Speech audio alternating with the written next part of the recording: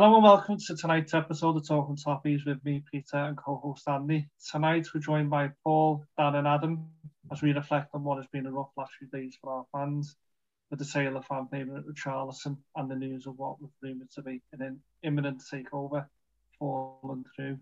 Well, at the moment it looks like it's fell through, but maybe all's not lost, given some rumours earlier this afternoon. But lads, there's only one place to start, unfortunately, and that is the sale of Richarlison. Probably we all in agreement it was inevitable, but still it does sting quite a bit. Tottenham have signed them for 50 million with a further 10 million in add-ons. Just firstly on that point, I had the feeling it was inevitable. Maybe, I'm wrong, you can correct me on that. For you lads, are any of you disappointed in Richarlison for actually wanting to leave? Start with yourself, Paul. Is there any disappointment towards the player? No, in a word, no, not really. We've had a conversation about Richarlison for quite some time now, over the last year or so, and in all honesty, I was quite surprised we had him at the start of this season. I thought that he'd be looking to move on when Carlo Ancelotti left, but he gave the club another season, so that's like good for him. I'm not surprised that he wanted to leave. I think after this season, he's probably felt for him. There's a World Cup coming up. He's got aspirations of playing in the Champions League, and I think when we've lost players in the past who wanted to play in the Champions League, they've not really earned it. Whereas I think with Richarlison, that what he's given us over the last 4-5 seasons, he's stood up and been counted every single game. So not a surprise to me that he has left, and I do wish him all the best. It's a surprise, the club that he's joined, in all honesty. I would have expected him to have joined maybe PSG, Chelsea even. Why is it a surprise? For me, I think, and this isn't a let's shit on Tottenham rant here from me. I just feel that there are better teams that I envisage Richarlison playing for, and I think, to be fair, I think he could do a lot better. Tottenham are a good side. They've got a really great manager in Conte, and they're playing in the Champions League next year. So I get the attraction from that point of view. I just think that, for me, as an Everton fan, knowing that it wasn't so long ago that we were on an even keel, should we say. Now we're selling our best player to them. It rankles a little bit for me. It's a bit of a sore one. But again, I've got nothing against Richarlison. He stuck around. His goals kept us up ultimately, and I wish him nothing but the best.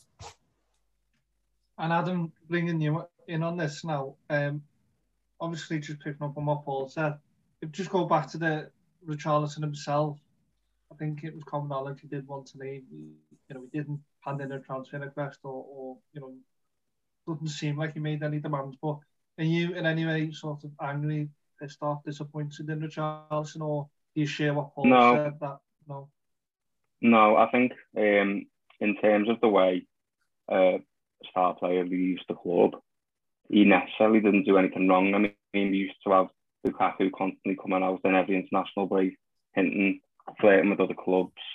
I mean, with Richarlison, there's not really any criticism that I've got of him, only just to carry on what Paul's just said about the fact that he chose to go to Tottenham. I mean, I suppose in terms of that, our hands were pretty tied with trying to get him out the door as quickly as possible due to the current situation that we're in, which I'm sure we'll get into in a bit further down the line tonight. I mean, it's like Paul said, it's quite frustrating because you look at us, we've obviously got a very tinted view on Tottenham because we were pretty much in the same situation as Tottenham, and Tottenham have clearly moved on. They've gotten better, they've recruited well, they've got a world-class manager and a brand new stadium. Whereas we've declined. You could arguably say that passage was there for us to be made a few years ago, which will obviously leave a lot more of a bitter taste in our mouths rather than anybody else. But no, in terms of what he wanted. It's understandable. He's pulled us through. At times, I mean, I'm a bit disappointed about the fee. That's purely because we watch him every week. We know what he can offer. If you look at his stats, I think his goals are 1 in 3, which probably isn't great considering he's Brazil's number 9. But if you put that into context, he isn't a direct striker. He usually plays on the wing. He's been injured quite a few times because he does take a few kicks every now and then. And also, there's been times where he's been left to starve up front on his own in a dire team that doesn't play attacking football. So once you put all that into context, and also with the clips that came out against Palace at home in the dressing room, you see that he's a big character in the dressing room. It's a big loss on and off the field. And just to carry on what Paul said, I do wish him all the best luck in the world, and I just hope he plays terrible against us, but lights it up to Spurs, to be honest. Yeah, no, I agree with what you both said. I don't have a bad word to say about him. When you look at how past players have conducted themselves, they've agitated for moves. I think Richarlison, if Everton was showing ambition off the pitch and they were looking like they were going in the right direction with the right additions, being basically signing players of the same quality as Richarlison, I don't think they would have wanted to go anyway. Definitely not to Tottenham. And I don't think it's a case that he's needed to go to Tottenham. It's just been, there's nothing keeping him at Everton now at 25, and it's Champions League football that he needs, and Tottenham just seems to have benefited from the circumstances. And I agree, with you, Paul. I think it does because it's Tottenham. They're not a bigger club than Everton, but as we know, it's not about who's a bigger club. It's for the player here and now. Tottenham are everything we want to be. You've got the stadium, we're building the stadium. They're in the Champions League, we're still aspiring to get there, which we've been trying to since Martinez. So you can't fault them, can you? And I think you nailed it there, Adam, about Lukaku. It was so toxic before he even left because it was so obvious he wanted out that there was no love for him. He was the best goal scorer I've saw in the Premier League year, but there's no love for him because he just didn't care for Everton, whereas Richarlison made a promise that he would keep Everton up. And at that time, when he made that promise, I think we were 5 points adrift after Burnley went and beat Watford. So it was a big thing to come out and say, but he stuck to it. So I've got nothing bad to say. And, I think it's just a case of, when he does play against us, another Tarkowski challenge should come in on him and we can go miss. And that's nothing against him. It's just that's footy, isn't it? You know what I mean? But other than when he's playing Everton, then, I do hope the best for him. And I could see him coming back, even if it's towards the end of his career in the new stadium. I'm not convinced that's him done with Everton. But as you say, Adam, we'll come on to it later about the circumstances around it. But I think just in terms of Richarlison wanting to go, I think, although we all love Everton, we're all football fans as well, we understand the game, and I think nobody could really deny him that. For you, Dan, do you share that view that, from Richarlison's point of view, he's had to make that move? Yeah, pretty much mirror what's been said by yous. I'd say, like, with Richarlison, he's one of the most misunderstood players, I'd say, outside of Everton fans. So the relationship as well was quite unique with him, with the fans. I'm sure the Tottenham fans, if he's played in the right way, they'll get a similar thing. But that's why I think it is kind of, we sell good players all the time, but this one is different because you can tell, like you say about Lukaku, he didn't give a shit about Everton. He only cared about himself. And he's still, look at him now. He's still doing stuff like that. Lukaku, he's just, that's what he's like, innit? But Richarlison's always just let his playing do the talking, I think. There's never been a doubt that he's going to go to a better club because he's always performed at that level. Not a better club. They're just in a better position. That's what I mean, yeah. No, I know. Yeah, no one's better than Everton, then. Yeah, better in terms of performance on the pitch. Yeah. But I'd say it is surprising. I thought he might go to a different league, to be honest. A few months, I thought he might go to Real Madrid or something like that at one point. Spurs, just a weird one. It makes you think: are we that? It is obviously linked to how desperate we were to get that money before the end of the financial year, isn't it? You can't talk about the sale without coming on to the fee. Yeah. And obviously Adam's raised it, and I agree with him. I'm not best pleased with it myself, because I think the add-ons, I know it might not reflect it on paper, but I think the reality is this Dele Alli 10 million we owe. I think that'll come into it in terms of the add-ons as well. So I'm not convinced it will be more than 50 mil. Andy, for you, it's 60 mil on paper, but the reality is it's 50 up front. For you, in terms of that fee, what would you hope for? Or do you think, it actually is a fair fee for him in terms of his ability? I was saying just before we come on the podcast before that, I think it's a little bit disappointing given that that's how much we paid for him, and you could argue that that's over the odds at the time. But given that we've bought him and he's played relatively well this season, he's got us out of a difficult spot. He's got more Brazil caps underneath his belt, and the clubs that he was touted to, like PSG and, as Dan just mentioned there, like Real Madrid was getting talked about. I had him in mind around that 70 to 75 mil range, that mark. So to wear 50 million with this 10 million add-on, it doesn't feel like it suited Everton. It was more it sort of suited Tottenham, and they got a better deal out of it than what we did. We should be demanding more than that, in my opinion. But that's obviously the shit show that's been going on behind the scenes for a while now. That's the repercussions of it, I suppose. Yeah, the thing is with the transfer fee, it's hard when you're talking to other football fans, because a neutral football fan will give you a value in terms of how they see it, but the value of Richarlison is his value to Everton and nobody else. So it's not a case of how much is he worth, it's how much is he worth to Everton. And in terms of what he brings on and off the pitch, like for me, I remember when we went after Zaha, it was 90 million we were quoted about 3 years ago, and Palace stuck to it. And if nobody paid 90 million, he didn't go anywhere, and they'd kept hold of their player. Grealish, 100 mil.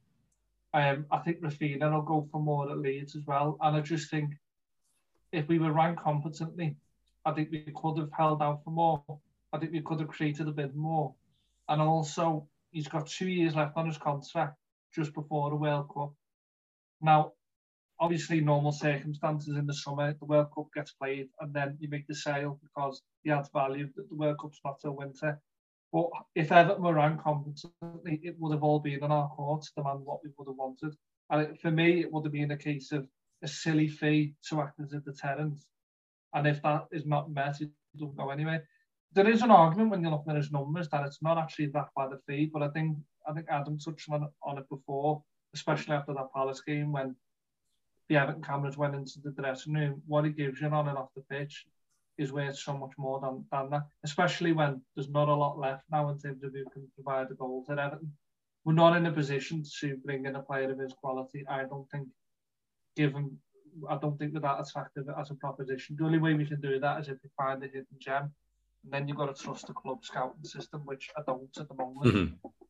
But in fairness, they'll well only in time. So yeah, that's my stance on the fee. But obviously we know why it was so cheap because on our side.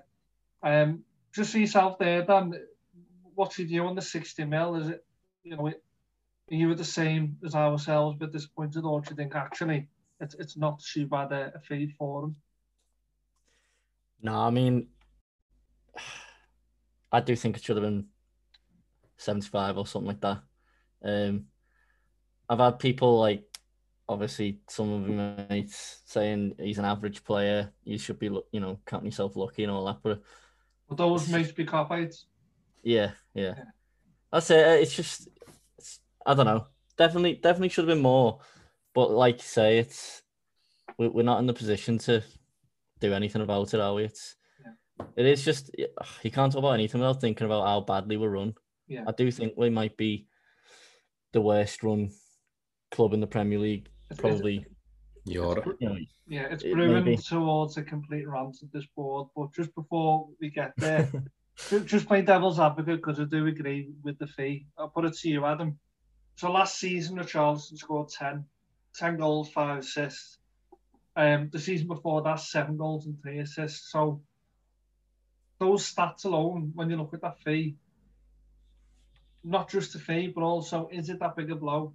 Can Everton adequately replace 10 goals? given we've just got 50 mil up front, do you think because of our love for him as fans, maybe cloud his ability? Do you think he could be a scenario where the fans maybe overhype him because there is that love for him, or do you think it is that sort of intangible value to Everton that he brought? Can't see that argument. I mean, let's be honest. We don't come away from the game every week thinking, "Wow, he's really lit that game up there." I mean, there's times where you walk away, come out the ground, and you think you could just tell from kick-off he weren't up for that then, and you can tell by the way he carries himself, his reactions when things don't go his way. So I can see why someone could argue that the fee would be low. Obviously, I'm looking at a two-tinted glass, so I will never agree that 50 million is the right price, but I can definitely see the argument. I probably wouldn't go as high as Andy. I probably would have said 60 million. I would have said would be a fair price when then any add-ons on top of that, because I'd assume that the add-ons could be something like Tottenham winning the Champions League, which is just highly unrealistic. Or like you said, just to do with past deals that we've done with Tottenham, just to soften our blow a bit. But I think, like you said, Peter, it was inevitable that either Richarlison or Calvert-Lewin was going to go. I think if you would have asked me mid-season, I would have said to get rid of Calvert-Lewin. I think now the season's finished, we've stayed up, and I'm looking at the grand scheme of things. I think I would prefer Richarlison to be the one to go as much as it did here. I don't necessarily think we need to buy a direct replacement for Richarlison, considering the way we play now and the way we want to play.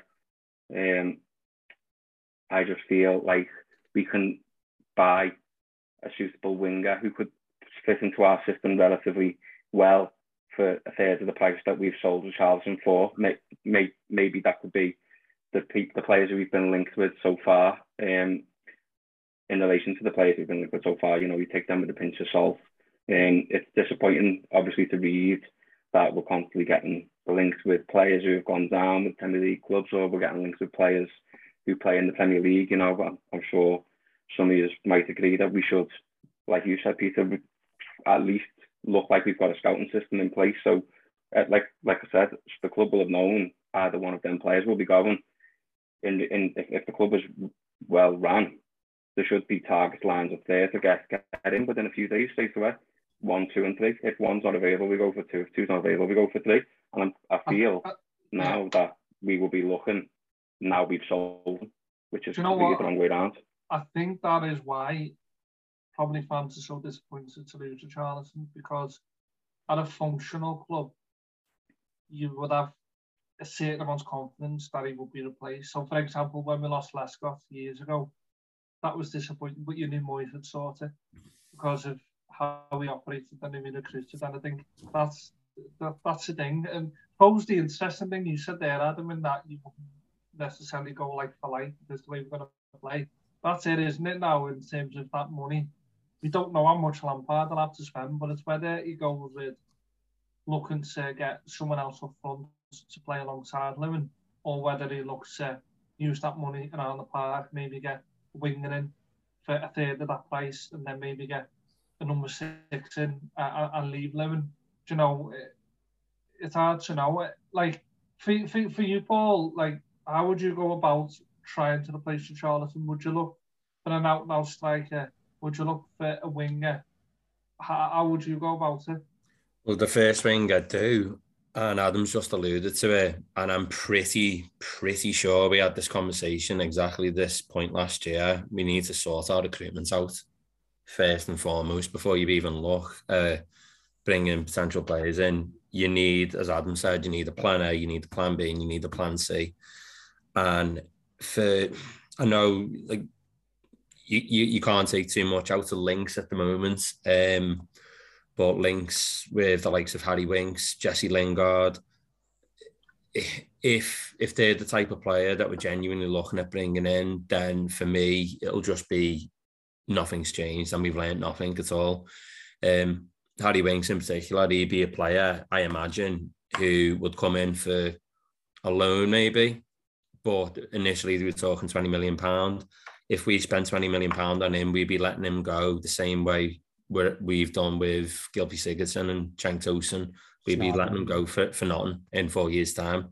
So for me, our scouting system, and whether this review has started already, whether they've identified the problems, but our scouting system needs a complete overhaul. We need to be looking for proper value for money rather than going for the likes of Brennan Johnson. Now they're at Nottingham Forest in the Premier League. We should be going after the next Brennan Johnsons and the likes of those players, lads with resale value. For me, I do take Adam's point. From my point of view, I'm looking at, I would have preferred to sell Calvert-Lewin from a financial point of view, just because it looks so much better for the financial fair play, and then we'd be allowed to spend more money. But if you do sell Calvert-Lewin, he's our only out-and-out striker. The other one, Salomon Rondon, and he's nowhere near good enough. So I do understand that selling Richarlison is probably, it's an hard one to take, but it's probably necessary for the long-term picture with the squad. You could probably find a similar player to Richarlison for less than you'd like going out and signing an all-out number 9 and out-and-out striker. They cost a ton. So I know the likes of Emmanuel Dennis at Watford, they're being linked, and I'm not like bowled over, but again, they're being linked for £20 million, less than that. I think he's the right age. I mean, I've not seen so much of him at Watford, but he's the type of profile that Everton should be looking at. A younger player with a bit of potential and a bit of quality, and if they perform, great. Just on him, Paul, Emmanuel Dennis, his numbers are better than Richarlison's.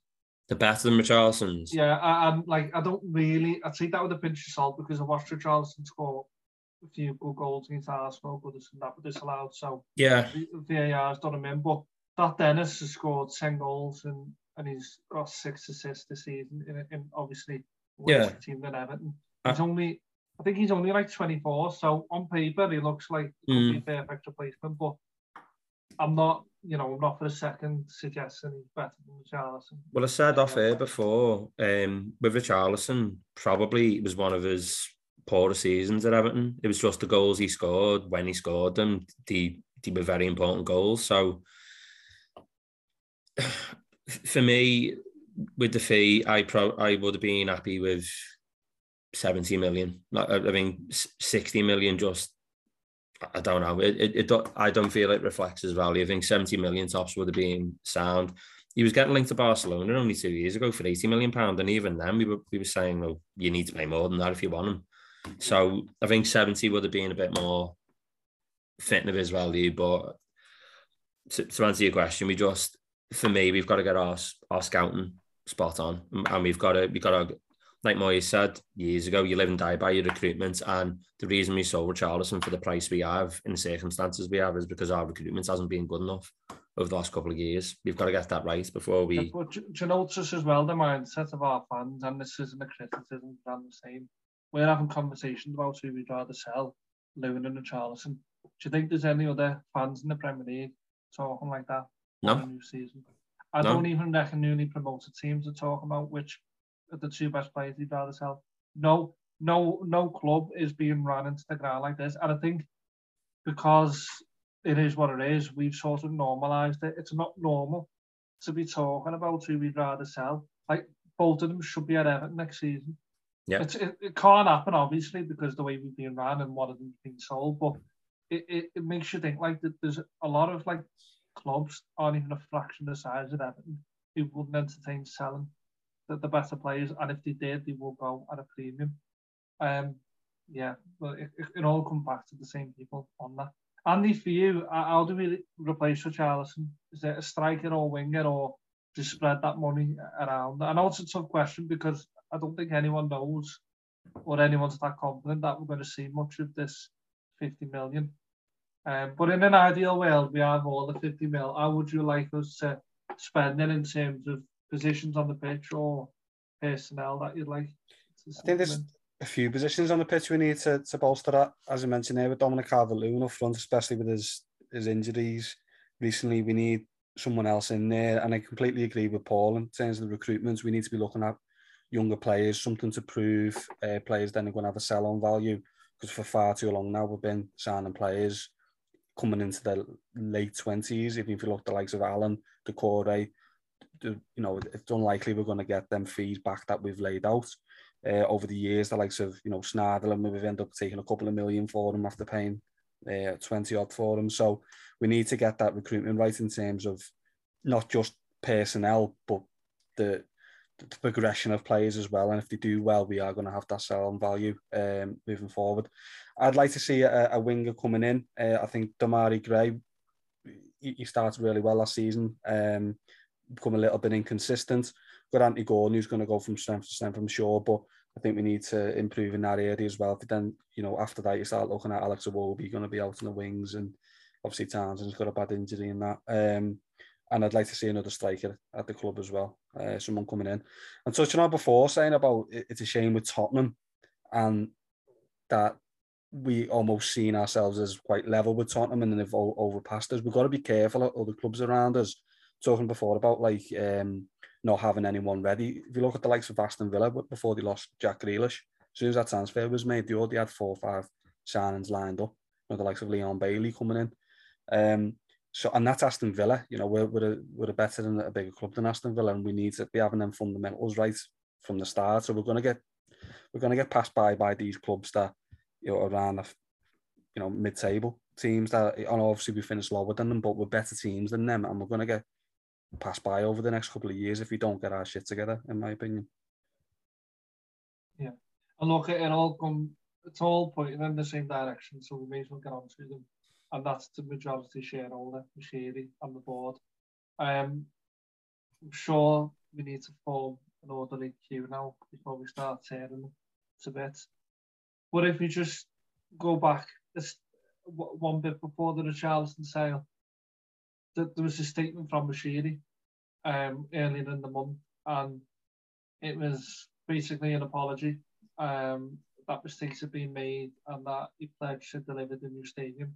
Now, for me, I was encouraged by that at the time. I thought that's unusual, to come out, hold your hand up and make yourself accountable. He obviously didn't delve into what the mistakes were, which again I thought was reasonable, because there's no point airing the dirty laundry to everyone. And I assumed, because he highlighted that there would have been mistakes, the logical next step would be that you change things to rectify it. So just on the statement first, start with yourself, Adam. What did you make of what Mashiri had to say? Did it do anything for you at the time? I mean, I probably take a different stance on the way we should communicate with the fans. With Mashiri, I don't think he should really say a lot. Usually what he does say is the wrong thing. So I think the less said by him, the better. I mean, that letter that he drafted, that will have probably been drafted by someone other than Mashiri, which has been gone through rigorous checks to make sure there's nothing incriminating in that letter before finally it gets submitted. I mean, a lot of people, I just don't really know what people would expect him to say. I mean, I'd love for him to come out and absolutely slate his decision to appoint Rafa Benitez as the manager, but he's just never going to do it. And I feel like the letter it said a lot, but not very much. That type of vibe I got from the letter. I mean, yeah, I think I prefer the club personally doing business quietly. Like, I remember when we got Brand through the door and we had Koeman as the manager, every signing, nobody knew a single thing about it until the day before it got announced. I think that's just a much better way to go about business in terms of it being in the public eye. I mean, as fans, we do have a right to know things, and I think fans can sit down at AGMs and discuss matters in that way, and that can be fed back to people like ourselves from shareholders and whatnot, or via a live stream. But I think just to finish on my point, I don't really know what fans were expecting them to say. I mean, it was pretty obvious that it weren't going to say a lot, and it was just a letter just to keep people happy. And it might have made some people happy, it might have made some people angry. I think it was a very controversial outcome on the statement. Yeah. But personally, for myself, it didn't do anything positive or negative for me. Fair enough. I think for myself, anyway, I thought at the time it was encouraging. I agree with you. I think that was a boss point you made.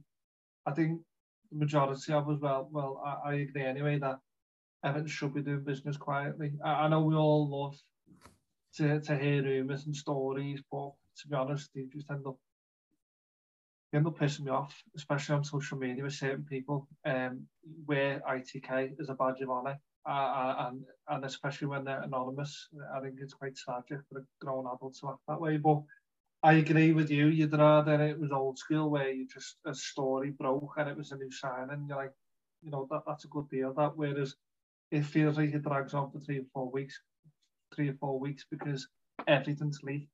But I think because of how bad the season was, I did think something was needed. I don't know what. I think you're right. As a billionaire businessman, what can you expect him to say? He's not going to start slagging Ken Knight, Baxendale off it in an open statement. That won't happen. So I agree that it was limited in the content, but I thought there was enough there for me at that time to think, well, if he's acknowledging mistakes, then normally when mistakes are made and then acknowledged, change follows. That's what I took from it. But obviously, even after a few weeks, things don't look to be changing too much anyway, from what I can see. I think it's one of them, Peter. It's like members of Parliament have a strict code where they have to be singing from the same hymn sheet in public, but behind closed doors, you can completely disagree. And if that's made public, one of them will lose the job or resign all of a sudden. And I think that's probably the same way it is at Everton. And you're not going to get a controversial letter from an owner or a majority shareholder for the fans. Yeah. No, I agree. I think that's spot on. I think it probably said as much as it could say. And then the question is, if it said so little, then was it needed? Dan, what did you make of the statements? Did it do anything for you, or was it just sort of more... Yeah, I mean, I was hoping, like, this just means he's realised... Well, I honestly, I don't know who's to blame for half the stuff. Like, there's so much stuff that comes out, I'm shit at all.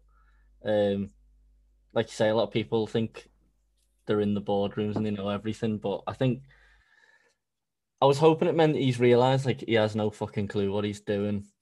So just let Lampard and Thelwell do their thing. But then now, all the talk about the takeover made me think, well, is he that committed, or is he just now realising, like, I'm not asked, I've made a mistake here? And I don't know about you, but every time I see a picture of him now, I just get annoyed. Like, his face annoys me now. I know that's not, like, good analysis. Do you know what, Dan? Do you know when I see the fucking Everton badge, that starts to annoy me? Yeah. Do you know what I mean? It's one permanent headache. It's like he's playing at being an owner of a team. Like, he doesn't, and it's like we're paying money to go watch this every week. We almost got relegated because of how badly you've ran this, and now it's just what I've seen today as well. Obviously, this one's not that bad, but it said, Thelwell had no say in Richarlison being sold. I've seen that rumor. That's fair enough. I thought, sorry, Dan, for interrupting. I thought that was common knowledge. Again, I just thought that was someone trying to wear, again, this ITK is a badge of honour. I thought that was common knowledge because we had to make a sale. Yeah, exactly. So, of course, a director of football is not going to have a say in if a football club has sold the Premier League, they'll make a sale by the end of the financial year. Then it doesn't matter what the director of football says, does it? You know what I mean? In all honesty, Everton didn't have a choice in selling Richarlison. Exactly. So that's what I'm saying. So what would it have mattered what Thelwell said? We had to make a sale. So yeah, exactly. Like, what the thing with that is, when I seen that today, I thought it's setting the seeds for the rumours to start that Thelwell's not, and then the fans are going to get angry again, and it's just, I'm getting annoyed at people that I don't know all the time. Like, I see Mashiri's face and I get angry. And then the same with, like, some of the hate towards Kenwright. Like,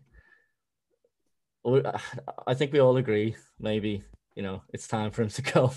But I'm sure I've seen something like someone hoping for him to, like, die the other day. And I was like, all right, this might be a bit far, but, like, well, that's, bad, isn't it? Like, yeah, that's one knobhead, I think. Yeah, no, but yeah, exactly. I know who you're referring to.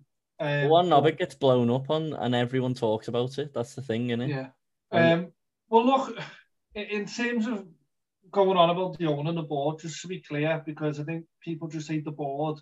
If we just try and bring it to life a bit more on the board, you've got Ken Knight, the chairman, and then you've got Denis Barrett-Baxendale, Grant Ingles, and Graham Sharp. So there's not that many people. So in terms of accountability, you've got the majority shareholder and then those people. For you, Paul, with that statement, like, did that give you any encouragement? Obviously, for Dan, Adam, myself, it did for me. But for yourself and Andy as well, jumping in if you want, did that statement do anything in terms of, like, well, he's learned here, you know, he may have turned the corner? Didn't do much for me at all, to be honest. Like Adam said before, we know how bad the season was. It was an absolute disaster, and I would say most of the reasons for it fall directly at Farhad Moshiri's feet. He's the root.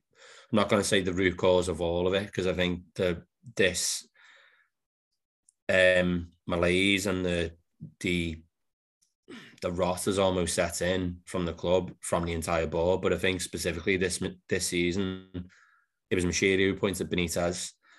It was Moshiri who sacked Marcel Brands. It was Moshiri who sanctioned the sale of Luca Dean, whether you agreed with that or not. Only to then sack the manager. Just a litany of terrible decisions. I won't even mention El Ghazi, because I'm still recovering from that now. I don't know what that was.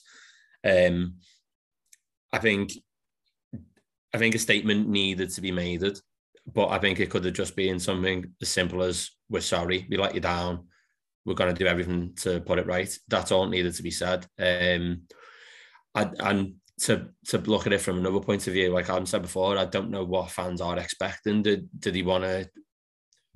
I don't know. Like, a simple apology would have done, and a promise to get things right. My only concern is he's admitted mistakes were made, which well and truly they have. My concern is that we don't learn from these mistakes, as I mentioned before. The things like recruitment, if we don't get that right and we carry on making the mistakes that we've made in the past, then we're only going one way. So for him to well and truly learn from his mistakes, he needs to take a back seat, keep on funding Everton. From my point of view, I think whether he wants to sell up or maintain the shares and stay at Everton, he wants to hang around until the stadium's done. And that's his prerogative. He's put his money into the club for the ground to be built on fair fucks. But for me, he cannot be involved in the day-to-day decision-making at the football club on the football side of things. That's got to be left, as Dan said before, to Kevin Felwell and Frank Lampard. Does anyone in here have any sympathy or any sort of mitigation towards either Moshiri, Bill Kenwright, or any of the board of directors? No, because we were nearly relegated as a result of their actions. So I've got no sympathy at all, nothing but anger at the minute. And I know I'm not speaking for just myself here, but the Moshiri appointing Benitez, Kenwright over the years, we've had some good times, really. Won FA Cup final in 2009. We've had some good times. It's almost patronising to hear things like that. For me, I've got no sympathy for them at all. I think the Talking Toffees Twitter account shared a graphic earlier today about how much the board take financially, and the second to Man United. And well, look, if you get that point now, so I may as well just say what the numbers are for the other lads as well, in case they haven't come across this. So between June 2016 and June 2021, the Everton board had paid themselves 16.2 mil in terms of those numbers that's come from Everton's audited accounts. Now, to be honest, if I heard that without any context, I wouldn't know how sort of expensive that is, or whether that's a reasonable amount, because I don't know what is the going rate. But in terms of the Premier League, Everton's board are the second most expensive. in terms of what they receive. Only Man United board of directors have earned more money this season than Everton's board. So for all of you to come in, boys, after hearing that, and obviously there's been a bit of a rant up to now, does that bother you in terms of not only not only does it seem that they're incompetent, but it's quite on the high side in terms of what they're raking in? As fans, and I suppose, you know, we don't see ourselves like this, but we are ultimately customers of the business. How does that make you feel when you read that Everton's board pay themselves so much? I think it's a hard one to swallow, isn't it? Especially when, you know, fans are working class city still, and a lot of people grafting through the week to be able to afford to go to the game, and price it is now to take kids and all stuff like that. To be able to hear that people who've ultimately not done the job well enough, and we've, as a club, has suffered as a consequences. There's some, it doesn't sit right with you, does it, when you hear that in comparison to other clubs who have got the infrastructure at their clubs in order to progress and become and improve as a club overall. It's just a bit of a bitter pill to swallow, in my opinion, to wear. But I don't know if anyone else has got a different opinion. Well, my take on it is, this is how I've saw it recently with them.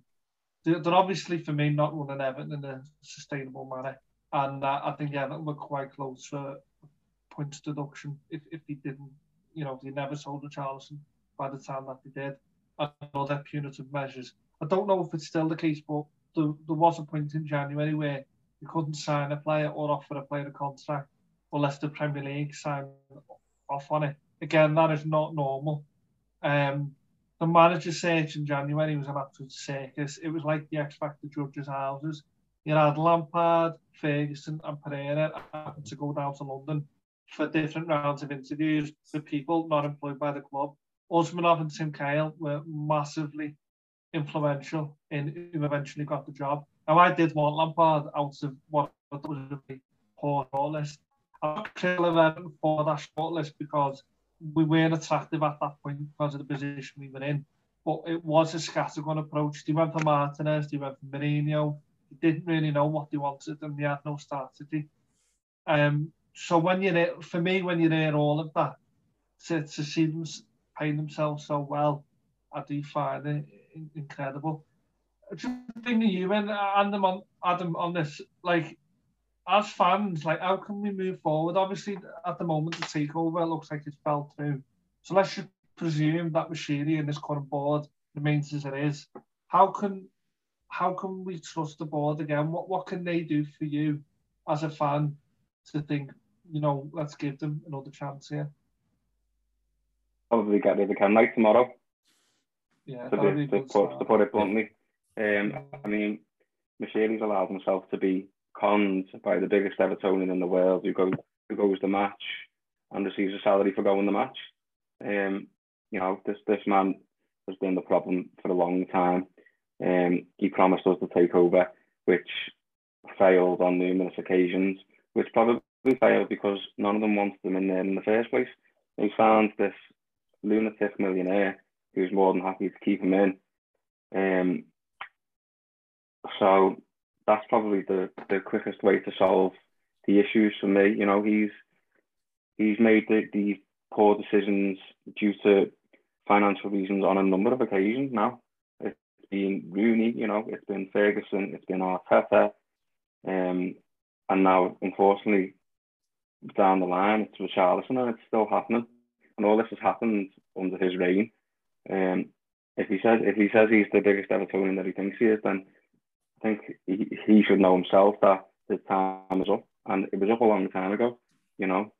I reckon you're spot on, man. I totally agree with that. I think if Kenwright went tomorrow, all of a sudden you'd sit up in your chair and go, the penny might have dropped here, because Kenwright, you know, you said it all. There's not much more to say on that other than I personally never forgave him for lying to fans about the Kirby move. I obviously don't know what you lads thought, but I know Paul and we didn't want to go to Kirby, and that's no disrespect to Kirby. It's just was on the outskirts of the city, and I didn't think it was best for Everton.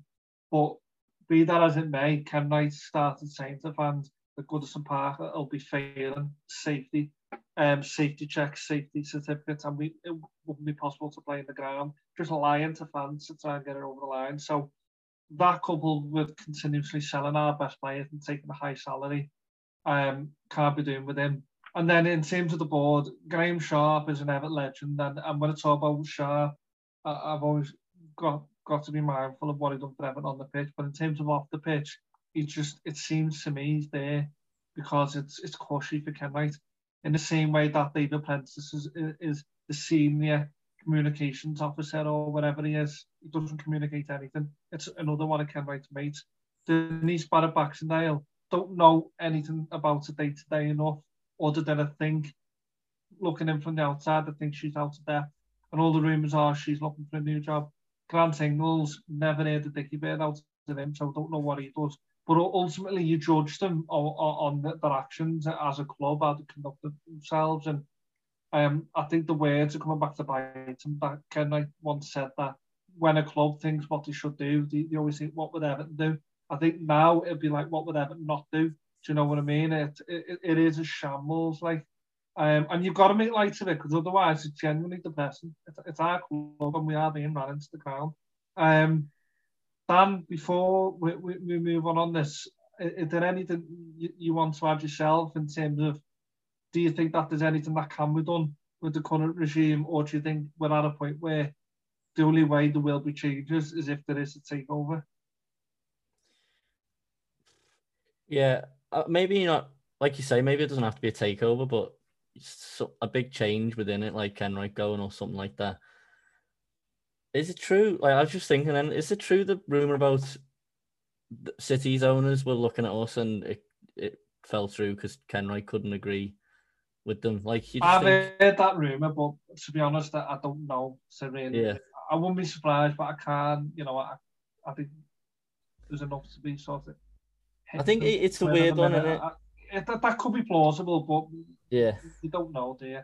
Well, I don't. He's destroying his own legacy. Well, he already has, really, but what legacy did he ever have? Exactly. No, I know. Maybe someone who came in and did an all right thing at first, but Everton fans aren't going to remember him well. Whereas I think you could have looked at him and gone, oh, he obviously loves Everton, but now it's like, does he? Because he's putting himself before the club so many times.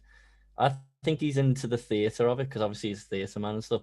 He likes the drama of the underdog and stuff, and he has this romantic view of Everton. But yeah, do you know, you want trophies, you want results. You don't want to be that story every time. You want a ruthless businessman. You don't. It sounds ridiculous, this, but you don't want an Evertonian. You don't necessarily want an Evertonian. It'd be great to have an Evertonian, but you want a ruthless businessman. You want Everton to be run in a sustainable way and have a sustainable model. If they're an Evertonian, great. But there's enough Everton fans in the ground anyway. We'll get them over the line. If you've got a shrewd businessman that doesn't like football but knows how to run a business, that'll do. John Henry knew nothing about football when he bought Liverpool, but what he done is he made sure he put people in place who knew enough about football. I think that's the biggest mistake Machiri made, is that he came in with limited knowledge and he didn't surround himself with proper football people.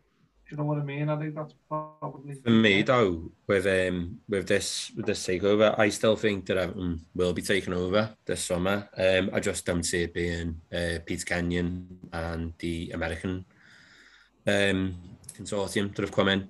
And the way I feel about it, it was the same when Machiri took over. It was John J. Moores, whoever it was, who, his name is frequently mentioned in the papers, and everyone assumed it would be him who bought Everton. And then Farhad Mashiri came out of nowhere and became the majority shareholder. I think the same will happen again. A lot of journalists are saying that there's 2 or 3 groups who were talking to Mashiri about buying the club. For me personally, I think Peter Kenyon is the type of chairman, the type of figure that Everton would need as a football club, because he is a football man. He's been successful at Man United and Chelsea, and I think someone like him working at Everton would be great. The 2 American fellas, I don't know enough about Kaminsky, except he's worth a lot of money. John Thornton, again, earns a lot of money, but from a personal point of view, won't be touching him with a barge pole just because of who he's associated with, Nigel Farage, Steve Bannon, Donald Trump. And look, I'm not naive. Like, I know there's a lot of sports washing going on at the minute. Newcastle have got Saudi Arabian money, and they probably couldn't care less where the money comes from. To an extent, I don't care if a Qatari consortium bought Everton tomorrow, I'd be over the moon.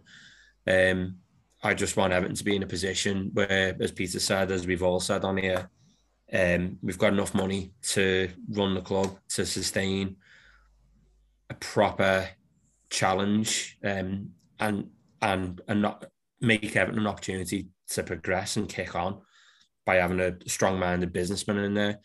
Daniel Levy, as an example, very, very, very tight with his money. And I know the Tottenham fans, I've criticised them a lot for not spending money this season. This summer, they backed Antonio Conte. They gave him £150 million. They made some really good signings, I think, in Perisic, Richarlison. And I think they've had our pants down with Richarlison. They lowballed us. They've got him on the cheap. And they've got a very scary attack for next season now. So, you know, just sorry to cut in on that, but I agree with you on Levy. I think Levy in January, when Everton come calling for Dele Alli, I think Levy could see. He knew. He knew one or two things. He either knew Everton would go down and we would have to sell Richarlison for anything, or Everton to survive, we still need to sell him at a cut price fee. And I think that I think Levy's played the long game with it. Go, let them have Ali for free, and then we'll come calling for Richarlison. Because obviously, Kenwright going down there to be winding, well, he lives down there anyway, but being winded down by Levy, and then Dreiser and Bibbs were coming in with all kinds of Tottenham shite for us to consider. Levy, I think you're right with Levy. I think he runs rings around Kenwright. He always does. He done it with Pienaar, didn't he, years ago? Remember the gentleman's agreement thing he said he had with Harry Kane? Like, they obviously had a real contract, but then apparently there was a gentleman's agreement. Yeah, that would have been real if it was Kenwright. There's no gentleman actually had a gentleman and stuck to it. Whereas you got Levy, who's like, I don't care, you know, I'm a businessman. Yeah, Levy's. I'd imagine Levy's a proper snake, but like, whether Tottenham fans love him or not, at the end of the day, Tottenham have saw their team in the European Cup final, which is incredible because they're no bigger than Everton. They've got that massive stadium, which looks like it's one of the best in the league. They've got the country's number 9 up front for them. They've got world-class players in Son beside them. I don't think Richarlison's there yet, but I do think the potential's there for him. So even if you criticise him, the evidence is there, and this is why when people, you know, mention a potential legacy of Kenwright, well, what's Kenwright got? You know, an 09 Cup final, and the good times he's probably on about is when Moyes punch above his weight. Do you know what I mean? It's deflating really when you're analysing compared to other people. But look, I think I'm sensing from the chat that we're all in agreement really with where we stand with this board. Obviously, there's the 27 campaign, and that's divisive, and I don't want to, you know, put anyone on the spot because as talking Toffees, you know, I personally do support them, but that's not to say you guys do. I want to make that clear. Because I think even though people might support the idea of challenging them, there's then ways of how to go about it. Obviously, you walked out the ground against Arsenal early, people didn't like that. Banners up, people don't like that. So obviously there's ways of challenging the board which fans can differ with. But, you know, whether you're sort of part of a group or you're sort of solo in your views about what you want for the future, if there is no takeover as a fan, what do you have a plan of opposing the current regime, or is it just a case of it is what it is, there's nothing you could do? Obviously one of the lads in our WhatsApp chat has made that clear that as fans we can't do anything, let's just leave it. But if you lads have any sort of staunch ideas of your own that you would like to, you know, talk about, or any ideas that you'd like to do in terms of maybe and a friendly Blackpool making a banner, making it clear that you want Kenwright out, or, you know, what are your views? You know, Adam, for you, how do you see it in terms of what change can be made? It's difficult, really, isn't it? I mean, we've been banging this drum for a long time. Maybe not as much pressure on as we've got now, but that's probably only because of the circumstances that we find ourselves in. I mean, we haven't come this close under Ken Wright since he got appointed, really. Maybe once. But it's hard. I mean, he's a very intelligent man. It's no coincidence that he was outside the main stands for the first time in years on the same day we were having a protest in the Gladys Street, which I was there for. He's a very, very intelligent man, and he knows what's going on at the club. I genuinely do believe that there are people who will listen to these spaces that go on Twitter and will keep the club up to date, because why wouldn't you? If people are banging the drum to get you out and are plotting to do something called the other, you'd be sending people to go in and find out what's going on as a genuine person, not even as a businessman. In terms of things that we can do to move forward to maybe help push them out the door, in a pessimistic sense, I don't really think there's anything that we can do. I think we've just got to keep doing more of the same, even when things are going well. There was a time last season where the argument was made that they probably would knock it on the head until we secured safety, which I did agree with. There's obviously a time and place for it. Blackpool may be a good place to start, or to even continue what's the foundations that are being laid. But it's difficult, really. I mean, if I had the magic formula, he'd be gone tomorrow. So it's hard for me to say. I mean, there's a lot of creative people out there who can think of these ways forward, and obviously yourself in the 27 campaign, it's a big group of influential people who are in there who are discussing matters generally. So we've just got to hope that eventually he takes the straw on the camel's back and gets pushed out the door. Do you know it is hard, and like you're right, there is a time and place for it. When we're doing well, it's even harder to do as a fan. But I'll tell you what is crap. We've been doing this podcast now for, I don't know how long, maybe an hour or so. No one's mentioned Frank Lampard. We haven't even talked about our own manager, because everything comes back to the same people at the football club, and it's rotten.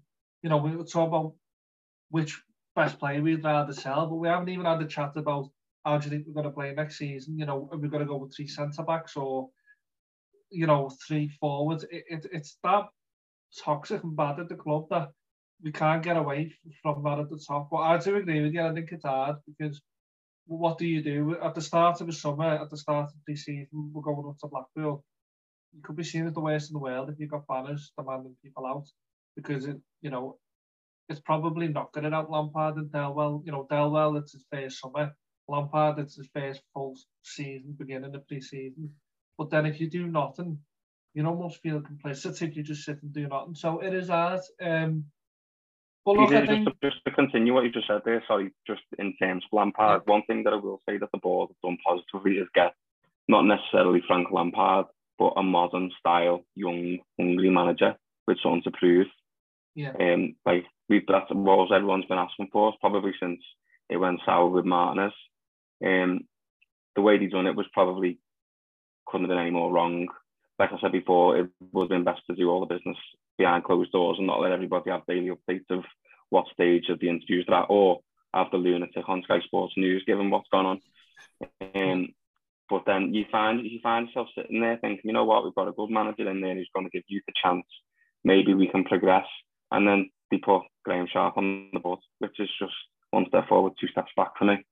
Yeah. I'm too young to remember Graham Sharp, so I don't share the positive thoughts that you have of him, Peter. But I think as a person on the board, I think one of you touched on before, we need football, business-minded people. And Graham Sharp should be doing the stadium tours and not making day-to-day businesses. No, look, I'm the exact same. Yeah, I'm the exact same as you. I'm probably a lot older, but I don't have those memories neither. But I've obviously got the stories being passed down, and I've got enough respect to, to criticise him in terms of, I know he's a legend, but I agree with you. I don't understand how he's on the board of directors. Even Marcel Brands, how he was a questionable director of football, and then he put on the board. That just stunk. But you are right, and credit where it's due with Lampard is the one thing that I've enjoyed going the game later on in the season is he was a young up-and-coming manager. He is a young up-and-coming manager, but he had that connection with the fans, and there was that closeness. And it does sort of rub me up the wrong way when I see them across the park and him with the gorilla punches on his chest. But then when Lampard comes over to us and he's acknowledging the fans, it is a buzz. You do buzz off it, because especially the last few years, we just haven't had a manager we could identify with. And I didn't think I'd be saying this, especially with him being a Cockney from a Chelsea lad, but he's trying. You can see he's trying to get the club and understand it, and I think he knows where we should never have been. So on that point, it is positive, and I think probably moving the podcast on, I think we should get it back to on the pitch matters, because ultimately, we're not businessmen here, we're not accountants, we are football fans. So we have made our first summer signing in James Tarkowski. Well, yeah, I'll put it to you, lads. What's your thoughts on him? Great on him, in my opinion. I think it was something of a no-brainer, to be honest. Now, like I said before, we've got to be looking at younger players, obviously with resale value. But I think looking at our defence, you've got Ben Godfrey, relatively young, Mason Holgate, who's not quite established himself as a number one centre-back at Everton. You've got Michael Keane, who, if you want to be polite, blows very hot and cold.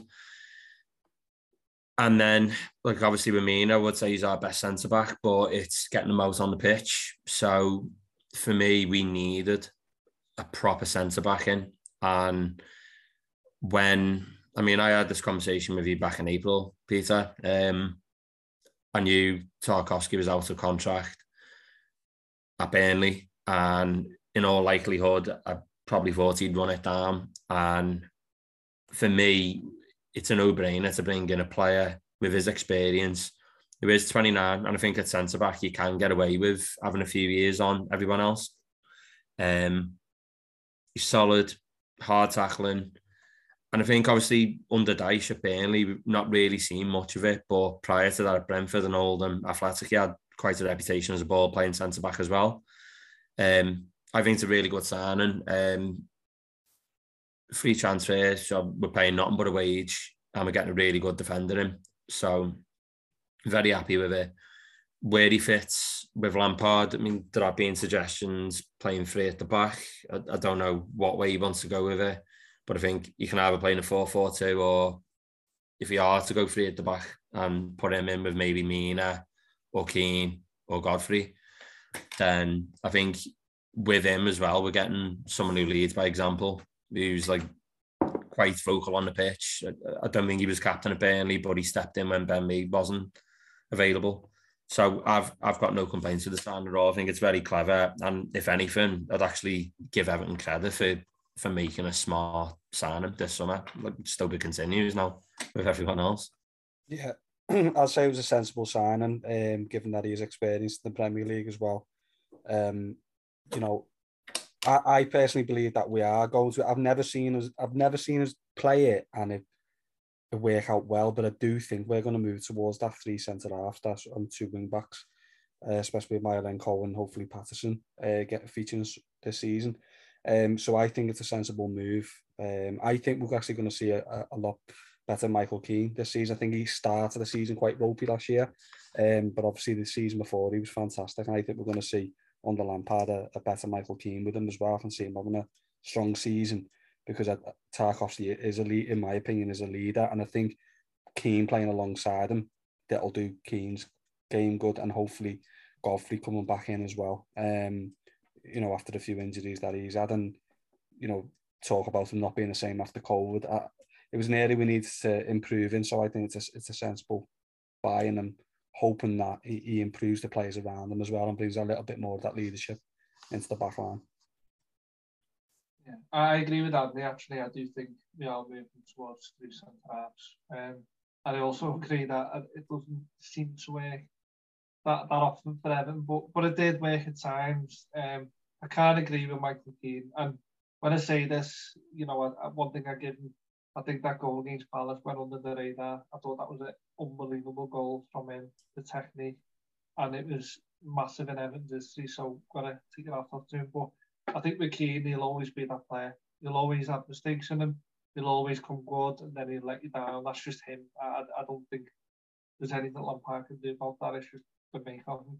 Love to be proved wrong, obviously. But I think for me with Tarkowski, I think I didn't realise it, to be honest, but Everton put some stats up, and he's won the most aerial duels last season, the most blocks, second most clearances, and second most header clearances. And as you say, I'm the captain, he's a leader and experience. Now, I know with those stats, they're obviously going to be higher because he's in a team that defends more because they're not as good. But, you know, that is, in that league, you know, they are quite impressive. And I think, as you say, Paul, I think 29% is quite good. Just wanted to ask you, though, start with you, Adam. 29, 4-year contract. Obviously, he's a free, but do you think a 4-year contract maybe we're still not learning all of our lessons, or do you think because he's on a free, really, we shouldn't really be that pedantic about it? I think, like Paul said, with a centre back, obviously the age isn't really too much of a concern for me. I think obviously if you've got someone like Ben Godfrey next to him, you won't have to do much, and you'll get a good solid performance out of him. I mean, getting him on a free, I don't actually know how much wages we've offered him. I assume it'll be higher than what you'd expect, obviously, with given the no transfer fee. 4 years, I can see the argument as to why people would be a bit annoyed with the recruitment. And to be honest, like I said before, it's a link that you would assume we were going to get linked with as soon as Burnley went down. It doesn't necessarily excite anyone too much. But the worst case scenario is, I suppose, that he's a consistent performer. He plays really well, and it gives us a bit of a standpoint to be offered a good, substantial bid for him to actually make some money, which is a rare occasion. I mean, you don't want to offer him a 2-year deal, light it up, and still have another 2 to 3 years where he could do a job, and we miss out. We'd either have to offer him a bigger contract on higher wages, even though he'll already have high wages already, and miss out on a fee. So it's probably a safe point that Everton have taken, and I can completely understand why. I mean, in relation to Tarkowski as a whole, I like him. He's probably, if I was going to take Burnley centre back, he would probably be the one I'd take out of him and Ben Mee. He's a big off the pitch, you know. He's built like an absolute fruit machine, which I've got no problem with. And I wouldn't be annoyed if he give him the armbands pretty much straight away, because we don't have any leaders on the pitch already, and I think he'd be a really integral part of the spine of the team that we need to rebuild as soon as possible. Yeah, fair shout. And obviously it's only rumours as well, but the talk is that we're trying to sign an 80s captain as well. Don't know a lot about him, but it just shows you, doesn't it, that, you know, maybe Lampard is focusing on bringing characters in. For me, I think you're right, there's no leaders. I'd give pick the armband because I don't see Coleman start next season. We touched on it there about potentially going with 3 centre-halves. I don't know about you lads, but I think Yerry Mina's going this summer. I don't have any inside knowledge on that. It's just, I do think up until Tarkowski signed, I thought Mina was our best centre-back. And I don't think, for me, that's necessarily a good thing, because I don't think Mina's that good defensively. I just think he's the best of the bad bunch, but I think he missed so much football that I don't think Everton can afford to carry him. So I think for me, probably looking at maybe Tarkowski, Godfrey, Keane, or Tarkowski, Godfrey, maybe someone like Mikalenko being brought in, or, you know, I don't know if Lampard will trust Coleman for another season, but I just can't see Yerry Mina staying. Obviously, it's unclear at the minute, though, what our transfer budget's going to be because of who's running the club. Obviously, we don't really know the lay of the land with, you know, our profit sustainability and the rules. But if Lampard is given, you know, a decent budget, is there any areas on the pitch or any particular players that you'd like to see come into the club? You know, start with yourself, Dan. You know, we've got the ball rolling there with Tarkowski. Is there any actual player or just a position that you want to see Everton improve on or make a priority? It's got to be like a just a solid midfielder. We haven't had that since I don't know. When Idrissa Gueye left, I don't think we've ever really replaced him. We've just got a weak midfield. We've always got a weak midfield. I'd like us to get like a bit of a Gareth Barry or something in, and just have that strong player that is going to be there every week. But yeah, I don't know. It's a weird one, isn't it? We've needed to strengthen in that area for a long time. So I think that's like, if I was going to put one priority first, that'd be it. And the name, in terms of like the player, I think everyone is most excited that we've been linked with, which is unlikely, is Conor Gallagher, innit? Yeah. If it could happen in some way, it'd be brilliant. You got to rely on things like the fact that Lampard was his hero growing up and stuff. Maybe we could get him on a loan or something like that. But he's the one that does excite me. And then this fella we've been linked with from the captain, the Udinese captain. He seems interesting. If we are going for a 3, I think he'd be good on the right side of a 3, from what I've read about him. But like you say, I've never seen the 3 at the back work for us, so I'd be interested to see if it could work with a player like that coming in. Just the problem with us for years, I think, is you're usually able to name your back 4 before you look at the team sheet, and I don't think we've been able to do that for like 2 seasons. It's just been like, I don't know what centre-back pairing's going to play today, and I always read the team sheet out to my dad on the way to the match, and it's like you never know who it's going to be, do you? And even when you do read it, then you're working out where the fuck's Iwobi going to be. It's going to be right back, exactly. In the wing, and there's all that carry on. Do you know what's frustrating? You made a good point, and I agree with you about the midfield.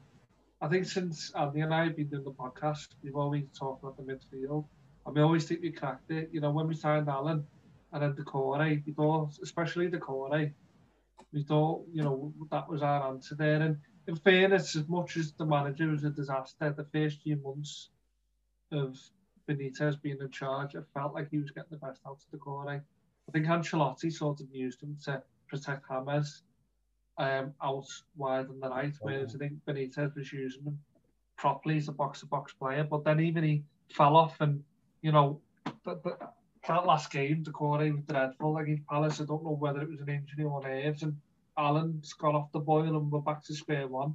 What makes it more difficult is not only do we need that sort of holding player to bring the ball out, we don't have a number 10. We've got rid of all creativity. So I think, again, you talk about Conor Gallagher, we need someone to supply Calvert-Lewin. You'd like to think that's going to be Dele Alli, wouldn't you? But there's still a question mark over it, and that shouldn't be there. Do you know what I mean? The way he came on against Palace and he changed the game, fair play to him. But there's still a massive question mark over him, and I hope that this season we do see the Dele Alli. We can fall back in love with football if he has fell out of love with it, and we can see the player that he knows there. Yeah, no, I agree with you. And the problem with Dele Alli is I don't think any Evertonian is that confident that he'll be here at the end of the summer transfer window, which is mad. We only signed him in January, but it's just something about him that I think if he went tomorrow, I don't think anyone would be that surprised because he just didn't play much. But I agree. I remember Ted Ball coming out the ground after Palace. Obviously, a bit of ailing me because of what happened, but I said I'd keep Ali, because of how we turned the second half. And we were down in the dumps. I had no doubt we were going to lose to Arsenal. And when he came on 2-0 down, you need characters, and he did show. And, he wasn't like he was amazing, but he just showed and he wanted the ball. And he did play a part in getting Everton.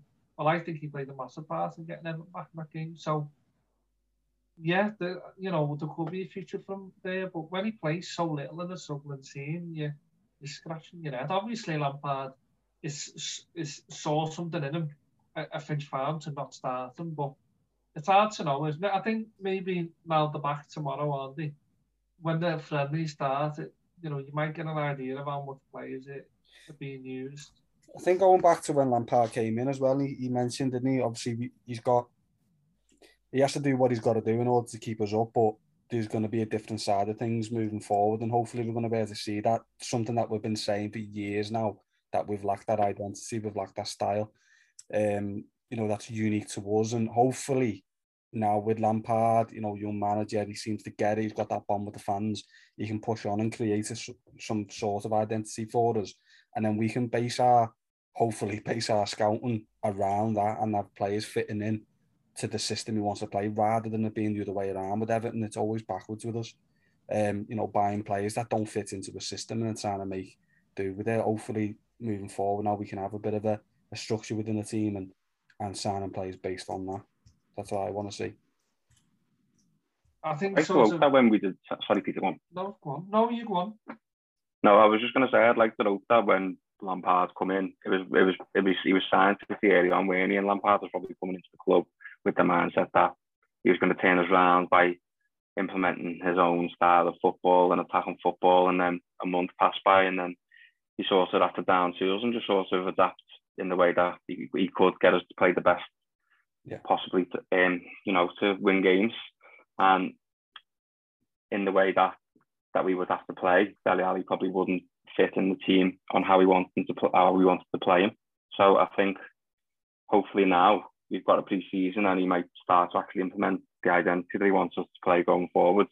Ali should be one of the first names on the team sheet, because it's obvious that there's a player in there somewhere. You just got to unlock him, and I hope that Lampard's the right man to get the best out of him. Same with different players. Yeah, do you remember? I think that's a sound point you're making, and I remember, like, for me, when Harry Kane first broke on the scene, it was him and Ali. Because at the time, Everton had Barkley and Lukaku. There was a lot of promise of Barkley, but he was never hitting the heights of Dele Alli at that time. And Ali was playing almost as that second striker, wasn't he? Just playing off Kane. And you sort of wonder, is that what Lampard's thinking? You know, with Ali maybe behind Calvert-Lewin. Well, I think that's to know, isn't it? Because I think you're making the sound points, Adam, is that when Lampard came in, he was trying to get Everton playing football to keep us in the Premier League. It wasn't what he thought best for Everton in terms of his style and what he wanted to implement. It was just we need to get results. So probably will come clear, won't it, in the pre-season. I know if he's going to make Dele the focal point, though, I think he's for me this summer we've just got to sort the midfield out, get number 6, get number 8. Obviously we've lost Delph, and he'll be no great loss, but like in terms of his versatility, I think Delph has left. Yeah, I don't think you lose Delph there. No, he's gone, but he's a body in the squad that still needs a place. And so for me, I think we need, like Dan said before, we need some creativity, whether that's someone like Christian Eriksen or Conor Gallagher on loan. You need a defensive midfielder, because I think Callum was brought in to do that job, but he just hasn't got the legs. I think Decore needs a bit of help in that midfield. So, I mean, to be fair, I think Kabam was bought purely for that job, and like his injury record has just been absolutely horrendous. So I think if we can get that midfield sorted, and that's where I'd be looking to make the most changes this summer for me anyway. Someone like Zinchenko, I think, could fill in a number of positions. He'd be a decent signing if you could sign him. Harry Winks, I wouldn't be touching with a barge pole. I just don't think he's anything what we're looking for. Number 6, number 8, or otherwise, just don't think he's good enough. I just hope the Lampard and Felwell have a list of targets that they've identified, and hopefully they're a lot better than the likes of Jesse Lingard and Harry Winks. The thing is, though, Paul, you just listed off a reel of players there, and they all play in the same league, and they all have similarities in that they do not play regular football for these teams, apart from Christian Eriksen, obviously. But Christian Eriksen out of that list is probably one of the only few I would take. Yeah. I think if we had anything about us, we could find similar players to the rest that you just listed off, who are probably better and half the price abroad. In a French league, yeah. I agree with all that. I don't get, and I could be proved wrong, but I don't get this loving for Zinchenko as a midfielder. He's a left back who can't get in that team, and I understand that it's Man City, obviously, but I think it's a massive world out there of football players. We always seem to limit ourselves to the Premier League, and I just think, go and have a look what's out there. Christian Eriksen, obviously, we all know that is true. We have offered him a contract, but I don't think if you're him, I don't think you pick Everton out of the teams who are interested. But I think if he comes in, I think that conversation with Ali changes, doesn't it? Because I think Eriksen will become the focal point. Obviously, there might be a question mark there. Can he do a full season given what happens soon? But in terms of his ability, the one thing I would say though, that game against Everton, I think he gets too much credit for. I think Everton win that about 3-0 if that incident doesn't happen with Branthwaite and Everton give him the penalty.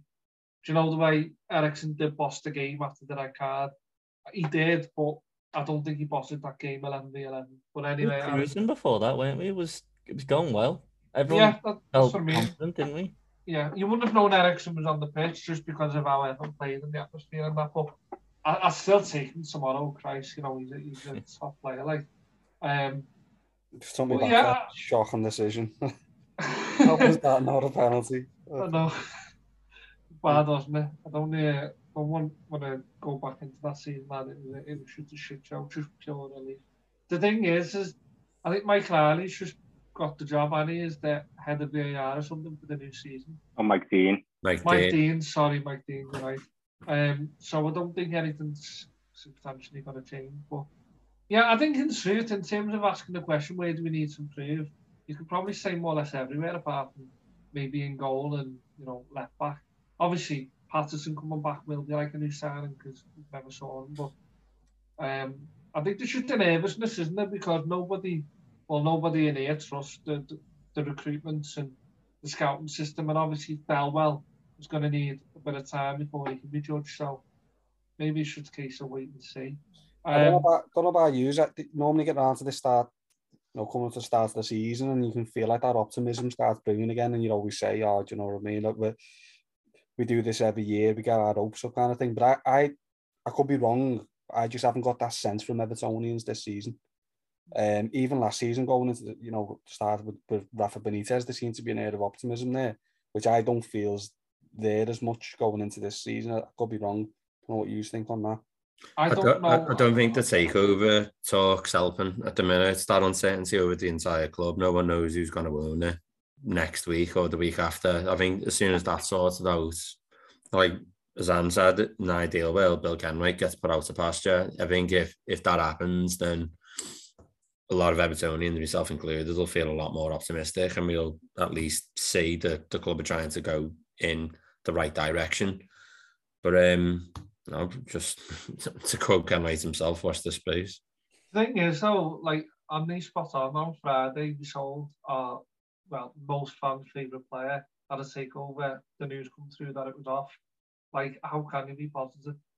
Saying that we're at the start of July, do you know what I mean? That we're not, it's not as if we've got Chelsea tomorrow. Like, there's a lot of time left, but it's just not really trusting, the club. And you want to, obviously, it's our club, but it's just there needs to be changes. We were so close to relegation as well. That's the thing. It's hard to be. Usually, you can be positive when you go, we finished 12th, we finished 10th. We might be able to kick on into the European spots this year. I think we've all had a bit of we're almost like got PTSD from that season where it's like you're so close. We were that close to going down where it was like a miserable season and all you felt at the end of it was relief. It wasn't like so. It's hard to feel like we're going to get into these exciting places. I think most of us, I don't know about you lads, but I'd be happy with like just watching us grow into a bit of a consistent team where we know what we're doing. I'm not expecting, I say this, probably at the start of the season, I'll be like rubbing my hands together thinking we might do something. But I'd be, if we finish mid, like 12th again, but we've showed signs of moving somewhere, you've got to look at it in perspective and go, that's actually, positive signs for us. But that's right not now, something to get you excited, is it? It's not. I'd say 12th right now. As it stands, we're worse off than last season because Richarlison. In my opinion, I know I'd like to think we will be better than what we are now, obviously, but I would say 12. What I'd like and hope for is Lampard takes us into the new stadium with a way of playing and Everton have an identity, not just the first team, but from the youth team upwards. There's a structure in place. Everton is a football club and known for playing a certain way. Do you know what I mean? And there's a philosophy that's ingrained through the club. So if there is a managerial change, if a new manager comes in, they know we want to play a certain way. because it's just all, it's a circus, isn't it, really? And all the ingredients were there for us to go last season, so. It's going to have to be now, isn't it? Because I assume that Hallwell's appointed the academy, and whoever's going to take the 23s, and they're going to formulate this identity on how to be a lot easier to be integrated into the first team. So you'd like to think that if it isn't Lampard and it does go to the top, then the shortlist of the managers will be pretty similar. Yeah, and it's got to be Thelwell. I mean, I don't want to go down that route because I think we're all for Lampard, but just in terms of the long term of Everton, if that would happen again with another manager, it's got to be Thelwell to be trusted with that process. But hopefully, I've got, hope in Lampard. I'm not necessarily convinced of him as a manager, but I've put all my eggs in the basket. He came in and he did keep Everton up. So, I hope it works out for him. But he needs the tools to do his job. It's hard to judge him with the current crop of players because there's about 6 different managers worth of players in there, so there's a lot that'll happen between now and August. There's loads of players, mentioned Mina, you've got Andre Gomez, you've got Gabaman, probably forgot, but you've got Moise Keane, that's still uncertain what's going on with him. There's a lot that needs to happen at that club in terms of players going out the door. Before we finish, lads, just on a lighter note, I don't know if anyone actually cares, but what's the general consensus with the new kit? Has anyone got any thoughts on it? Or just happy it's blue? Not better than the talking Toffees kit, is it? No, our kit's better. Genuinely is better. Like, our kit is genuinely better, but I don't mind the. A lot of people don't like the white bit under the arms, but I don't mind that. I actually think that looks all right. I criticised the white bit and then realised the talking Toffees shirt has got white going all the way down. It looks better going all the way down though than just a little bit, but I just like when we mix the white and blue in the kit more. I like that look, but yeah, it's all right, isn't it? I like the little towers woven in, but it's not. It's all right. The build up to it was a bit much. I thought it was a bit of a letdown. I do genuinely prefer it without the sponsor. I bought me little girl today, and it just looks better without the big. I mean, everyone's mentioned about the sponsor. Should he be on the shirt or not? Like it looks absolutely huge. The letter S is like literally bigger than the Everton badge on the shirt. But the Everton kits look better without the sponsors on. So kit looks decent. Just I don't really couldn't care less what the kit looks like though, as long as the players in it turning up and actually performing in it. That's all that really matters. Yeah, the thing for me is that it's affordable for kids and that the players in it are quality players. That's all I'm bothered about. I know what you mean about the sponsor thing. I think that's like an ethical issue because it comes down to people's personal views. I don't think there's a right and wrong. I personally don't care because, in fairness again to Everton, in the interest of being fair, it is Everton's best ever sponsorship deal, and that's probably why it's so big. Because that would have been a term. The kit doesn't get the green light until the sponsors, I dare say as well. So. Yeah, I'm not fussed. It's a kit, isn't it? It's about. I always tend to formulate analysis on the kits depending on how the season's finished. So, like my favourite kit from the past will have been the first year, the awful badge, because of how unbelievable we were under Martin's first year. In terms of last season's kit, I'll probably never look at that ever again. That's spot on, lad. I think that's how it works. I hated that one with the white. The white going down the side, and it looked a bit silky under Walter Smith, but that's because we were shite again. I think that's just the way it goes. I don't think, for grown men, I don't think we should care too much as long as it's blue. I do hope the away kit's amber though. Proper love an amber away kit. But anyway, there's more pressing things going on at the club, isn't there? So hopefully it wasn't too depressing for the listeners. But look, that's the reality, isn't it? At the end of the day, you can't sugarcoat where we are right now. It's still early in the pre-season, but those needs, well, we think anyway, there needs to be changes at that club. And talking Toffees will keep pushing as well as the social media things about highlighting the inadequacies of the club. We don't think we're better than anyone, and we don't think that we're the mouthpiece of fans. It's just sort of our feeling is there needs to be changes with the club, and social media is a way of putting facts out there. Those numbers about what the directors have earned, I think fans deserve to know, especially fans that go to the game. you know, you got directors earning more than the other 18 in the Premier League, but they're obviously doing a lot less in terms of the work. But anyway, you never know. The next time we record, there might be a takeover. Who knows? But anyway, that's it for tonight's episode of Talking Toffees. Big thank you to Dan, Paul, and Adam for coming on and joining us tonight. I'm sure you'll be hearing much more from them as the season goes on. Hopefully, by the time we record the next podcast, maybe see new signings through the door, we start to get more optimistic for the new season. So yeah, thanks for listening, and hopefully more positive times ahead. Up the Toffees.